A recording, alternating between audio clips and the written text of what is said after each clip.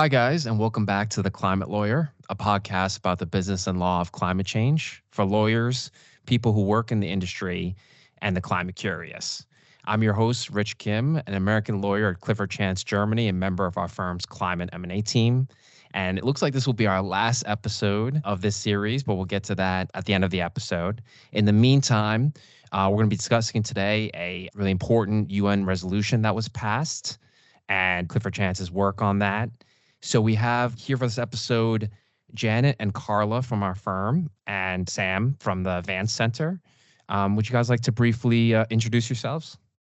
Hi, Rich. Great to be here. This is Janet Whittaker. I'm based in Washington, D.C., and delighted to be here today to talk about the work that we've been doing over the past several years, as well as this really important development that you're going to address. Hi, Rich. Hi, Janet. Hi, Sam. I'm Carla Lewis. I'm from the London team at Clifford Chance. I'm a senior associate specialising in arbitration, economic sanctions, and climate change risk. Hi there, I'm Sam Bookman. I'm a staff attorney in the Environment Program at the Cyrus R Center for International Justice. And we're a nonprofit based in New York that has worked very closely with Clifford Chance on this issue and many others. Great. Thanks very much for being here, guys. And so getting right into it, the UN General Assembly adopted a resolution recognizing the universal human right to a healthy and sustainable environment on July 28th of this year. So what is the right to a healthy environment and why is it important from your guys' perspective? So this resolution that was passed on July 28th, it's really a landmark resolution. It's the first time that the right to a healthy environment has been recognized at an international level. And the right specifically addresses a clean, healthy, and sustainable environment. And what is really interesting about the General Assembly resolution, aside from the fact that it's this sort of initial time that this right has been recognized, is that it was passed with overwhelming support. So it was adopted by 161 member states, with no countries voting against it, but 8 member states abstaining. The resolution itself, it calls upon states, international organizations, businesses, and other stakeholders to scale up efforts to achieve a clean, healthy, and sustainable environment. So that's on top of actually specifically stating that this right is one that should be enjoyed by humans across the world. It's based on a very similar text that was adopted by the UN Human Rights Council in October 2021. And that was really a time when, within the human rights context, the right to a healthy environment was first formally recognized. The resolution also, we can get to this a little bit later, it notes that the right is related to other rights, which is relatively non-controversial and something that had really been discussed in previous work done under the UN's auspices, but also other existing international law. And it particularly ties this right to the implementation of the multilateral environmental agreements. And this is an issue that perhaps it might be interesting to talk about a little bit later, about the different views, even though we have this single resolution recognizing this right, how there are different views of really what it means more generally. Thanks. And I'm actually so glad that you guys are specifically highlighting this in today's episode. You know, I think in between the sort of goings on of the past few years, whether it's the pandemic, the war that we have in Europe, whether it's kind of been the focus on the climate legislation in the U.S. with the Inflation Reduction Act, folks would be forgiven for maybe not focusing on this so much. But I think it's great that you all have been working on this and are sort of focused on bringing this action about. Maybe, Rich, if I can add another point, just by way of background. So obviously, as you've pointed out, we have climate legislation at a domestic level, an environmental legislation, and many countries across the world have such legislation. But never, it's really interesting that this right to a healthy environment, which is sort of critical in some ways to protecting people's human rights as they face environmental degradation or the effects of climate change, it has never actually been recognized in a treaty, and it has never been recognized under customary international law. I know a lot of people would be surprised by that, but that was really why this resolution was such a change in the international framework as it relates to the environment. And just adding to that, perhaps, I think one of the significant things about this resolution is that at the time that the international human rights framework as we know it today was really being created through treaties like the International Covenant on Civil and Political Rights and the International Covenant on Economic, Social and Cultural Rights, the environment was not really on the global agenda there. So in many ways, the environment was left out of some of the key cornerstone multilateral treaties that underpin the international human rights system. So a big part of what this resolution is about is as being part of a much broader process to bring environmental concerns up to that level of some of the other human rights that are widely recognized across the world. And then maybe digging into sort of the process here more around the work that was done here is, so you guys worked with both UN Special Rapporteurs for kind of many years on this project, along with the Vance Center. Sam, where you're from. Can you guys tell us about that work and the process here? So the Human Rights Council actually established the mandate for the independent experts on human rights and the environment in 2012. And Professor John Knox was appointed the first independent expert on human rights obligations relating to the enjoyment of a safe, clean, healthy and sustainable environment for a 3-year term at that point. And together with the Vance Center, I started working for Professor Knox shortly after he was appointed. And the Human Rights Council at the time had specifically requested that the independent experts study the human rights obligations relating to the enjoyment of a safe, clean, healthy and sustainable environment. And Professor Knox undertook an extensive research project to map the statements made by key sources on the human rights obligations relating to the environment. And so we assisted him in actually drawing up reports, individual reports describing statements made by global human rights treaties and their application by treaty bodies. So, for example, the rights arising under different UN treaties, whether it relates to discrimination or economic, social, cultural rights. So we looked at all of the body of law, as it were, at the time to identify where statements had been made about how the rights in those instruments related to the environment and actually provided protection in the context of environmental pollution. And so Professor Knox presented his findings in a mapping report in March 2014. And in that report, he described the various human rights obligations that related to the environment. And these rights included procedural obligations.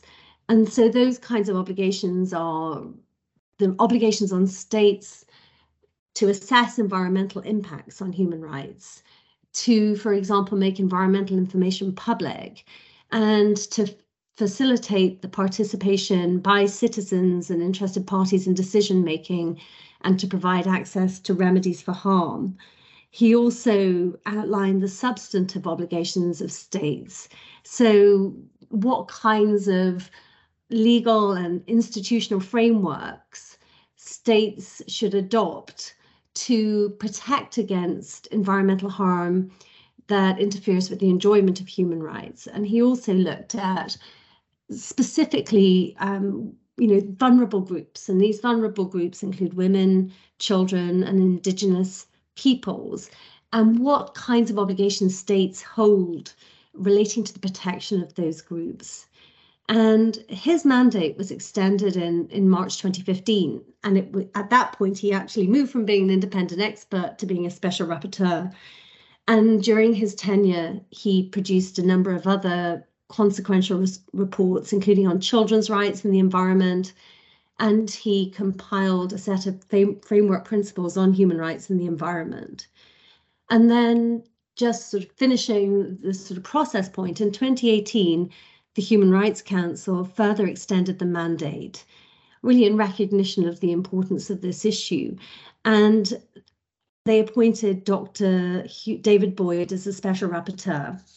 And again, Clifford Chance had the opportunity to work with the Vance Center to support Dr. Boyd in connection with his mandate. And I think that Carla was going to tell us a little bit more about the work that we did alongside Dr. Boyd. Yeah, of course. So as a firm, we were approached by the Vance Center of this particular project back in December 2018. So together we were being asked by Dr. Boyd to undertake a comprehensive study of the extent to which the right to a healthy environment is actually recognized in domestic law globally. So as Janet said, kind of predecessor focused on the international level, we were looking more at that domestic level. So the idea was to try and create an authoritative database of relevant constitutional provisions, laws, cases, things like that. So it was actually the most extensive pro bono project in terms of scope that CC has ever undertaken. It was a pretty ambitious goal, as you might imagine. So we were aiming at mapping all 193 UN member states. And that analysis was undertaken at both the national and sub-federal levels. So all in, once you kind of factor in all of our US states, Swiss cantons, Brazilian states, once all of those were taken into account, you're looking about 350 jurisdictions that we were trying to tackle. Now, CC, we were responsible for about 150 of the 193 member states, which brings you to about 300 jurisdictions. And the remaining ones were tackled by Professor Boyd, other law firms, and quite a number of them by Sam. I think you ended up getting some of the more obscure countries that we just couldn't cover. So all in, I think we had something like 90, just over 90 CC employees from about 27 offices were involved. That's from your summer associates to partners, best delivery. We pretty much every aspect of the firm, there were people involved. And that's just people who recorded time to the actual matter. That's not including the swarm of translators and associates and partners globally that kind of use their connections to try and help us find local partners to help cover some of these jurisdictions. So it was a truly kind of global cross-practice project in that way. All in, we had about just over, I think, 100 local law firms also helped out, all giving their time and expertise on this completely pro bono. Some of them in very difficult circumstances. When I was thinking for this session, I was looking back at who helped us, and it was actually quite sobering at times, because we had counsel from places like the Bahamas who were submitting responses in the aftermath of Hurricane Irma, and you'd get these emails apologizing for delays because of power cuts. And we had people in Libya and Afghanistan saying that they couldn't fill in certain aspects of it because the libraries were closed. So it was all quite sobering when you consider the ivory towers that we live in normally. Yeah, it was quite sobering from that perspective. The process itself, I'm not going to bore you too much with how we actually went about doing it. It's a multi-jurisdictional survey. I think anyone who has worked in corporate law knows what one of those entails. But in essence, it was quite an iterative process what we were going through. Essentially, each jurisdiction was sent a table to complete that had two parts, one focusing on written laws, one focusing on sort of case laws, applying, interpreting, or developing the right within their jurisdiction. Each local council was asked to categorize their jurisdiction as either yes, it recognizes the right, or no, it doesn't, or to give a little bit of context. As you can imagine, not every country fits neatly into two buckets in that way. Some of them were no, but maybe it could move in that direction. So things like that. They would give us information on provisions conferring the rights, other potentially relevant provisions, so kind of the wider environmental context. It was a very iterative process, as I mentioned. We went through first level review, second level review, some third level review on some countries. We were doing sense checking, challenging ambiguities, really testing the results that we were getting from local council. Then there'd be kind of QC checks quite a few of them done by myself. I think that was quite a labor-intensive exercise. Some of these jurisdictions were really quite simple and easy to go through, others required multiple rounds of sort of comments and calls before you could kind of finalize them. And then those results were used by Dr. Boyd in a report that he submitted to the UN Human Rights Council back in March 2020, which was sort of the step before the council resolution that Janet mentioned earlier. To kind of give you the high-level figures, I suppose, because it's I personally find it interesting. Of all of these 193 member states, about 80% of them already recognise the right in some form in their domestic legislation. It could be done in several different ways. Majority of them were set out in their constitutions. Some of them developed in case law, some of them surprisingly, like Italy. You don't really think of Italy developing through case law given its civil law system. But in that jurisdiction, it was the Constitutional Court that interpreted the right to health to include a right to a healthy environment. That's roughly how we went about doing it from the CC side.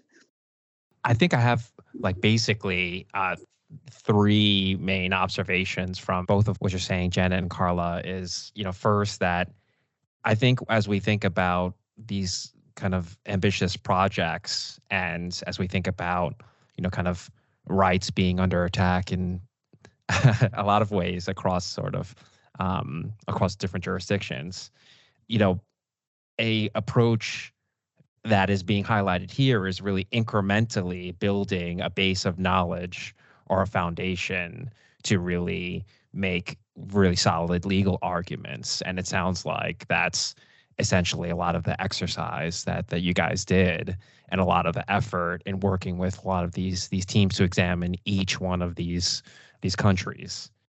I was going to say that's essentially true. The idea of us, what we were doing was to gather the raw data to give to Dr. Boyd so that he could turn around and say, the right already exists in some form in all of these different jurisdictions. So that's what we were trying to do, just give him the evidence to support his case. Right. And, it's just crazy that this right was not recognized, but ultimately, you guys were saying earlier, but ultimately the fact that there was this sort of clear result and clear goal to push for at the end of this, I think was, I imagine really helpful in terms of that ultimately being the kind of end goal of this project. And, finally, just want to note, just the scale involved here and the level of participation at all different seniority levels. This is a real model, I think, for how a large, ambitious pro bono project should look at a law firm, to have just a lot of involvement from all different folks, a real whole of firm effort. That's something that you just don't appreciate when you're reading a press release, for example. I'd agree with that. We were incredibly fortunate in terms of the sheer number of, there were the people who were actually doing the work, and we had a number of volunteers fitting it around their normal commitments, but also in terms of, the continuous improvement, who helped model things that we could present our results in a more user-friendly manner. We had the countless partners, resource managers, associates, all sorts of people finding us resource, finding local councils that could actually help us using their connections in that way. And all of these firms that were willing to do it on a pro bono basis. It was really quite impressive in terms of the firm coming together in that way. Great. And I think, Sam, would you want to give also your perspective on how this research, was utilized? Yeah, sure. So I'll pick up on something that Carla was saying, which is that, for a very long time, advocates at the international level have been trying to get the international community to recognize the existence of this right in some way. These attempts go all the way back to the 90s, and it's been very, very difficult both for the states who are advancing these arguments as well as other bodies, including the special rapporteurs, to make the case to countries to ensure that there's a strong mandate and a strong majority for support in the General Assembly. And so this kind of research is incredibly valuable, both because of its high-level finding, which is that the vast majority of the world's countries, either through domestic legislation, through judicial decisions, through adherence to international treaties, recognize the right one way or another. And it gives a lot of power to people like the Special Rapporteur and to others who are advocating and negotiating for these resolutions to be able to go to meetings with countries and to say, well, your own country has already recognized this right and the sky didn't fall in, or are you aware of just how many countries already recognize this right? What we're doing is not so radical, because the way that international law progresses and develops, and the way that, whether through hard law and treaties or through soft law and non-binding resolutions such as this one, is always very incremental and moves at a very slow pace. So the more that you can build an evidence base like this one, it's incredibly helpful. And also just to say that there are very few institutions or organizations in the world who can perform this kind of research. So we're incredibly grateful to Clifford Chance and to the other firms who participated in this work. We had White & Case joined in to assist in some of the work. We had smaller and regional law firms in a number of jurisdictions that also helped, because there simply isn't an institution within the UN system that has the resource to be able to research across 193 jurisdictions, or 350 when you include subnational, across a great range of different legal systems, different legal databases, different languages that one requires in order to do that. So this was quite a unique collaboration that is not easy to do, and we're very, very grateful. I keep just having this idea that, when you're reading a report or you're seeing a press release or you're seeing sort of a LinkedIn post, just not realizing the level of effort and time and number of people involved in this. And so, I really appreciate you guys sort of describing all of what was involved here. And, I think, Sam, you were kind of getting into this too. But, I did want to ask, what are some of the sort of concrete implications of the resolution? Would you guys want to kind of describe that briefly? Yeah, one of the things I think is really important to recognize here, that even though this is a really important development, this recognition of this right to a healthy environment for the first time at this very global level, that UN General Assembly resolutions are not legally binding. So this is important because it means that there is no additional binding or legal obligation on states as a result of this resolution. That said, resolutions do serve as catalysts for action. And what I think Dr. David Boyd, who's the UN Special Rapporteur, has said about this is that he hopes that there's a trickle-down effect. So the fact that we now have this recognition of a right prompts more countries to enshrine the right to a healthy environment in national constitutions or regional treaties. And also, I think importantly, to encourage states to implement those laws. I think that's a really important point that we should keep in mind, which is, although this right is on the books, as it were, in many states, actually being able to enforce and implement the right can be more difficult. So the hope is here that this recognition of a right at this international level may actually give support to states, but also to those campaigning around the world for environmental rights, for the human rights in the environmental context to be respected and adhered to. One of the points that comes out from this not being legally binding is that, and this point was actually made by a number of states at the time that they voted in favor for the resolution, is that this resolution actually reflects more of a political or moral statement. And they identified that there's still considerable difference in opinion as to how this right should be defined. What does it actually mean, implemented and enforced? I think one good example is the United States gave an explanation of position on the right to a clean, healthy and sustainable environmental resolution. And it specifically said that the adoption of this resolution, it's not legally binding and it's not a statement of current international law, because international law doesn't yet establish a right. It specifically pointed out that there really is no shared understanding of what the basis of the right would be and what its scope would entail. But it did also state that it looked forward to working with other states to exchange views to develop an understanding in this regard. So, there is this ambition to keep talking about the issues. And the United States also pointed out that the resolution doesn't create any legally binding requirements on the United States or create a private right of action under US law.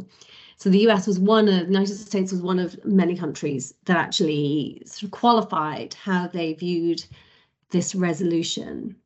And I appreciate that, Janet. But, as you're describing that, I just kept thinking that how important it is to articulate fundamental rights and that people are owed these fundamental rights. I think especially as we look to, for example, the political environment in the U.S., post the Dobbs decision, for example, in a completely other fields, but how important it is that we have some articulation of what fundamental rights are, and that the law, and whether it's sort of passed in legislation or whether it's then comes up in later legal cases, should then follow what society would recognize as fundamental rights, as would hopefully be the case here to the fundamental right to a healthy environment.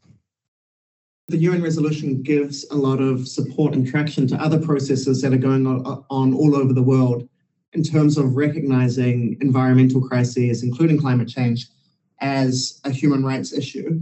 So the Inter-American Court of Human Rights, for example, heard its first ever contentious case grounded in a standalone right to a healthy environment. And certainly many of the representations that were made to the court in that case referenced this resolution as part of their support, obviously not as a freestanding legal argument, but as part of an observation of a general trend towards the justiciability of these issues and their justiciability as human rights issues. And I think also, as Janet mentioned, it gives a lot of political ammunition to groups who are trying to seek vindication of their rights. And just contextually, I think it's important to note just how dangerous it is in many parts of the world to be an environmental defender. It's estimated that more than 200 environmental defenders were killed last year in the course of trying to protect their lands or their communities. And that's not to mention, of course, many defenders who were assaulted or tortured or denied freedom of assembly or expression. So giving recognition to these issues at the international level through a human rights framing, I think is really powerful and really gives a lot of support to those organizations to try and secure the rights and freedoms of environmental defenders and ultimately the environment itself.